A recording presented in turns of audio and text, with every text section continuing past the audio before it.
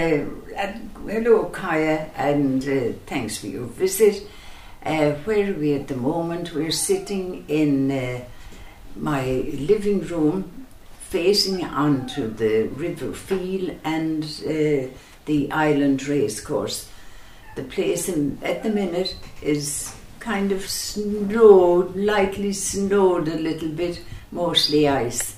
And the birds are very happy and very plentiful around the place, singing. And very good that you have them fed at the moment, because they're probably struggling to find food themselves, the critters. Absolutely. And I read recently in Facebook one of the seeds for the gorgeous ones, the finches, was the flower that grows in the summer, the big tall flower. The daffodil? No, the big tall one. The sunflower. Sunflower. That sunflower seed was a good one. And I invested in that, and we have goldfinch, we have chaffinch, we have blue tit, we have every different bird. It's such a pleasure to be sitting where I am with you, Kaya, looking out onto the garden and the birds feeding, and especially looking at the collared doves. They can't feed on high, so they're on ground feeding as well. So that's where we are at the minute. Ina, tell me, how did you end up in the Stole? Because you're not originally from the Stole. I'm not originally from the Stole. I'm from Charleville, County Cork, a lovely, busy town, lovely town to grow up in, which is many years ago now. But houses were being built in Charleville in 1949 or so, and there was a handsome Kerryman appeared on the scene. We met, fell in love, and that's how eventually that we finished up in the Stole. And I'm actually very happy here. I've been widowed here with many years, but I did stay on. I find the people are lovely, they were welcoming, and my children have been very happy growing up here and love the Stole. Ina, tell me, when you sadly lost your husband and you became a widow quite young, what was the community of the Stole like for you? I suppose I didn't know that many people at that time, just my close neighbours. But I had a very good neighbour who would, if she saw me doing work outside the house, painting the windows or that, she always stopped on her bicycle and would come over and talk to me and encourage me and say, what a great lady I was. But I was so busy. I had 6 children then, Kaya, and that was it, just getting them ready for school, getting them fed and everything, and the pension was very, very small at that time. And they were young themselves, your children? They were young themselves? The youngest was 3 and the eldest was 12. She was just going into first year. But a job came up 2 years after in the Urban Council, and I was lucky enough to get that job, which added then to the pension. The pension at the time was $7.50 for the 7 of us, and then I think I got €6 for so many hours. It's not euro, pounds. So that gave me 13. Now we were paying rates at that time as well, and money was, but the community and all, I was so busy with the children.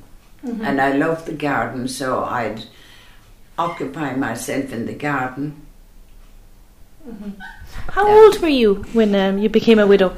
I was 39. I would have been 40 at the end of that year, which really was very young, I suppose, really. It's something you wouldn't expect at that age. You'd talk about growing old together, and what life would be like, and the children would be gone and grown up, and where would they go. They were what you'd be talking about then. And we were maturing ourselves as well, and things were good. Mm-hmm. Yeah. Mm-hmm. But from that, Ina, you decided there wasn't a lot of things available to any women at that time who were just widowed suddenly and had nowhere to turn to. But you thought of something. There wasn't, as far as I knew. But then most of the widows, if they were young, they had children to be looking after. But at Mass one evening with my own children, 2 ladies came up to me and they said, Mrs. Bunyan, we can't make up 4 women to have a game of cards. Is there anything out there for us that can help us to cope with this? And of course that put me thinking. I was then in my early 40s, and I got knowledge of an association for widows that had been started in Dublin. Got on to Dublin, made contact, went to our local priest, asked him what would he think if we started to try an organisation. I had met another widow, Maura Chapman, and she said she would be in favour of trying something. And we called a meeting, and our first meeting brought 60 widows to the presentation convent. They gave us a room, and we met then. After that, we met every month and had our cup of tea and a chat. We all became friends. We heard of one another's stories and how they were coping and one thing and another, and that went from strength to strength. It really was wonderful. But apparently now, over 50 years on, it had to be we had to close because widows, the older women that were in the association were too old, weren't able to travel, and thank goodness it's better for the young widows. They're able to work, and the widow's pension has been increased gradually up over the years, and we were happy with all the benefits that we did get while it was an association. Mm-hmm. So we did close down. But when you met up and you shared each other's stories and got to know one another, how did that make you feel? Marvellous altogether. I've great friends from Donegal to Dublin. They boasted of the spike, and we used to boast about the Sam having the cup.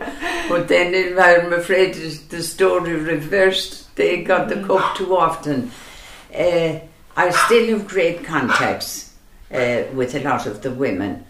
Their stories then were all so different.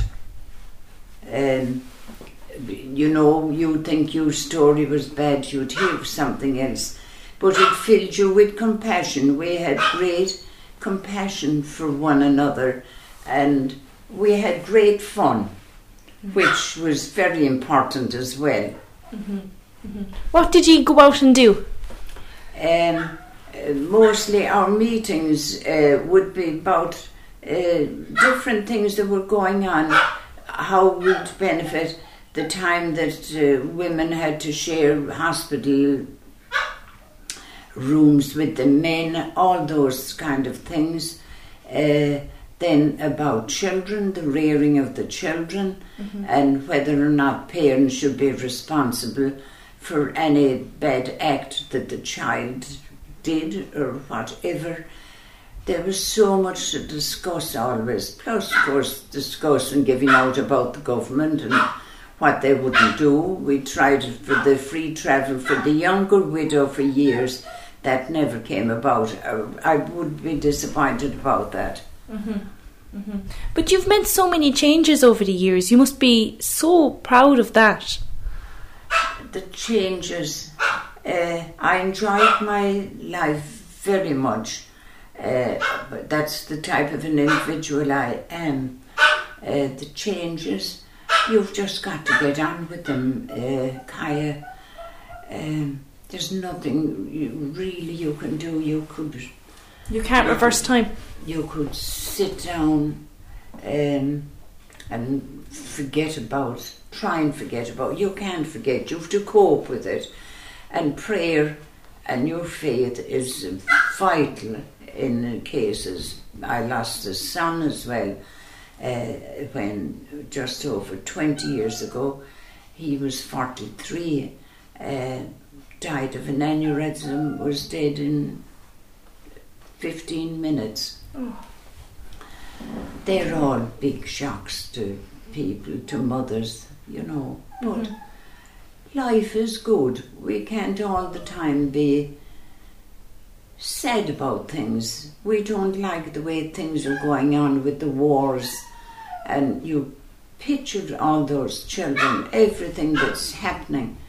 Why is it happening? It's greed, and it's all from the top. And my dog is driving me mad.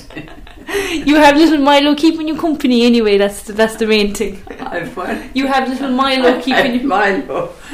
Oh, Milo is lovely. He's the love of my life. He's not really. I count all my great-grandchildren.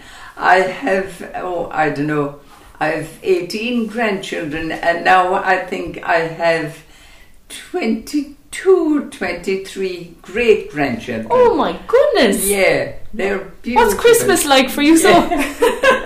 Well, no, that was all right because I was recovering from a little procedure, so it was quite. I escaped all the shopping. And tell me, Ina, finally, am I right in saying did you just have your birthday recently? I did actually, but we had it very quiet. But I always do it. It's just another year. I was 95. And, anything in my life, I thank the Lord. I never cease to thank Him. Thank Him every step of the way. To have that faith, to believe that He's there and that He's listening to you.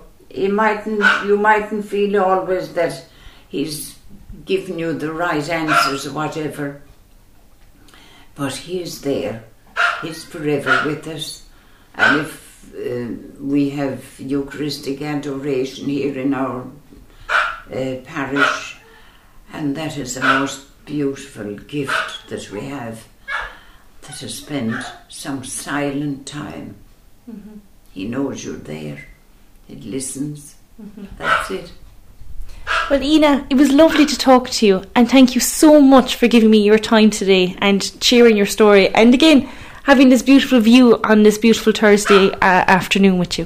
And lovely speaking to you. You're a little dote. Kaya, and I will listen to the programme, and I will look forward to it now because I know who's at the back of the mic.